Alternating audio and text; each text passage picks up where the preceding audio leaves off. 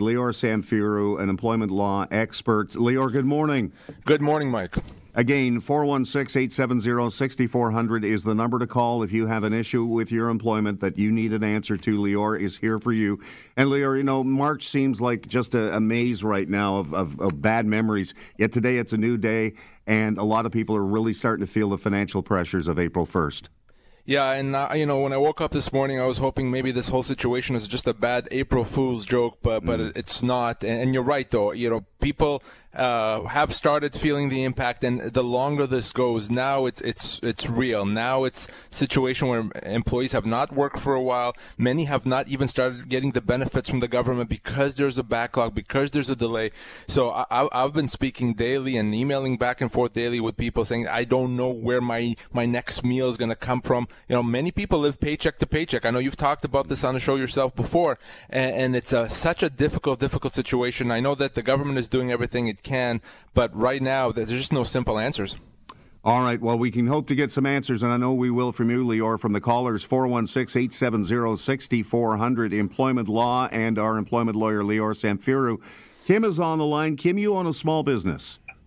I do, and first of all, thanks for taking my call this morning. I've kind of classified this as a double whammy because I've got my own small business. Revenues have completely stopped, but I don't have traditional employees. They're all contract workers because they're coaches. That's what they are. So I don't have any cash flow. I'm not getting paid personally, nor can I pay them, but none of us fall under the traditional business help that I keep hearing about on the news. Well, you're absolutely correct that you're not a traditional employer in that sense because you don't have employees, you have contractors. But right. What the government has said is that self-employed individuals, you fall under that category, would qualify for the CERB benefit to the extent that now you're not earning income because of the situation. Again, this is all preliminary. This is a brand new statute that the government has enacted. Usually these things take years to come up. They came up with that in a couple of days. But as we understand it, and you should qualify for the CERB benefit. That's $2,000 a month for 4 months. Right. Whether that helps you or not, certainly it would be some relief. But that is your best recourse right now, other than obviously try to negotiate with anyone that you have to pay money for, your landlords, anyone like that. Oftentimes they're going to be very understanding because they understand they cannot get blood from a stone. But your CERB, applying for the CERB is your best bet right now. So even the younger employees, like would teenagers qualify for that as well, even if it's a part-time job? If they've lost that job as a result of the virus, and if, in fact, they're 15 years and older, and if they've had $5,000 of income over the past year, then yes, they would qualify for that as well, $2,000 a month for 4 months. And you said 16 years old. 15, the government has said, yes. 15. Yes. Okay. 15. So I can definitely help them out that way. Okay. Exactly. That is terrific. Thank you very much for your help. I appreciate it. Thank you very much for the call, Kim. 416-870-6400 is the number to call to get your questions to Lior. We've got Joe on the line. Joe, it's a question about your wife's employment. Yes. Hi, Lior. How are you doing this morning? I'm doing great. Thanks for calling. Good. Just wanted to find out, my wife works at a dental office, and she's been there like probably 20 years. So I'm just trying to find out, is she entitled to severance with the situation being what it is, and whether or not they're going to ask her back or anything like that? So the situation she's in right now, being laid off, is that she has a choice to make, and the choice is to stay on that layoff and hope that they call her back. If they call her back, she goes back to work and things are back to normal. If they don't call her back, then at that point, yes, she's owed severance, and after 20 years, that could easily be about 18 months' pay. So everything I just said now is choice number one. The other choice, option number two, is she could potentially treat the layoff now as a termination and require her employer to pay her severance. Again, that's what the law says. She has that option.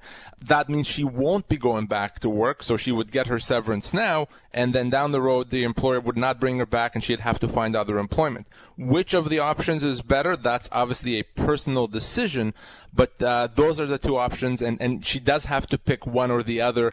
If she stays on layoff, then she's going to be deemed to have accepted it, and then she cannot go back and require the company to pay severance immediately. Does the age have a factor in the severance package at all? Yes, the longer you work, the older you are, and the more senior a position, the more severance. So someone that's, say, 60 gets more than someone that's 40 years old. So, yes, age, the older you are, the more severance you're owed. So it doesn't matter whether or not the office is making so much money or anything like that, No. or how many employees they have, or anything like that. Because I read that in the in one of the EI,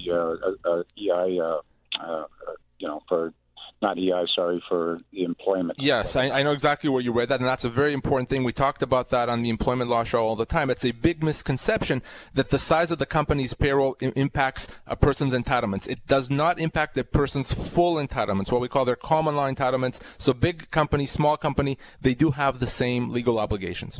Perfect. I appreciate that. Thank you very much. Have a great day. Thank you, and we appreciate your call as well. A reminder, the Employment Law Show tonight at 7 o'clock on Point with Alex Pearson.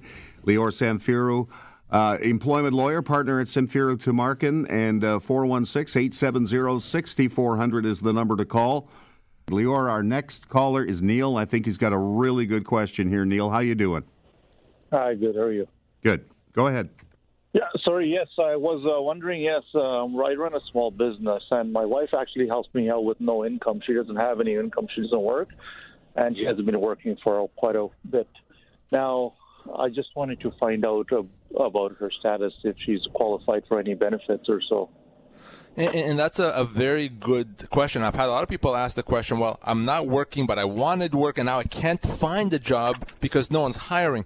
But the reality is that you will not, or she in this case, will not qualify for benefits because she hasn't lost income as a result of the virus. She did not have income before, so because of that, no, there's no benefits, unfortunately, that apply to her.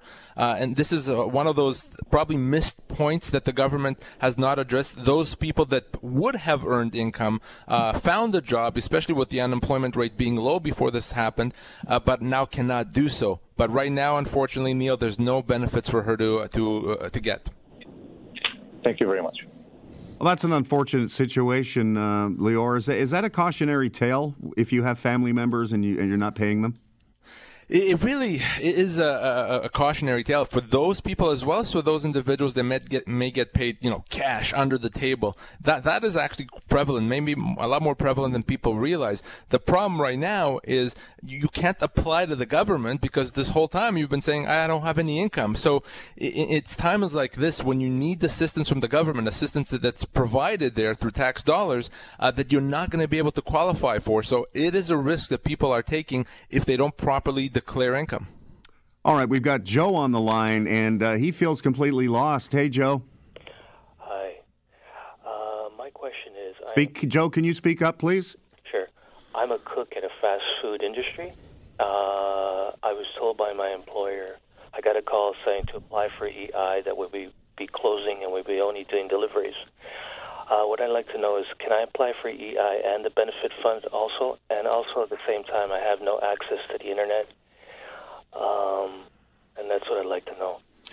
So you cannot get both. So you need to apply to one. Depending on your level of income, one may provide you more money than the other. It's possible that the CERB benefit will provide you with more income. So that's probably the way to go.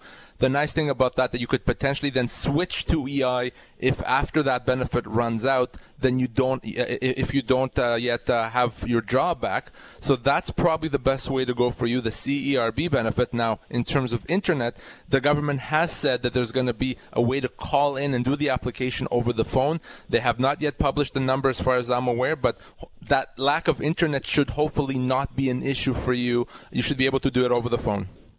Okay, so just forget about applying for EI then. My view, based on what you told me and what I expect, you probably are earning as your job. I would go for the CERB benefit, absolutely. Okay, thank you. Thank you. Lior, have you heard about the kind of wait time you have on the phone for these services? I've heard that it's extremely long, and I couldn't even tell you. Everyone's that told me said I can't get through, and I keep trying and trying. I really don't know how long it is. It's long. All right, we can get one or two more calls in. 416-870-6400 for Lior Samfiru, and we've got Ron, who is self-employed, on the line. Ron, what's your question? Yeah, I'm self-employed, and I get strictly commissions. And but my income has dropped dramatically, so I'm making very little every week or month. What can I do? Can I apply for that benefit from the government, the $2,000?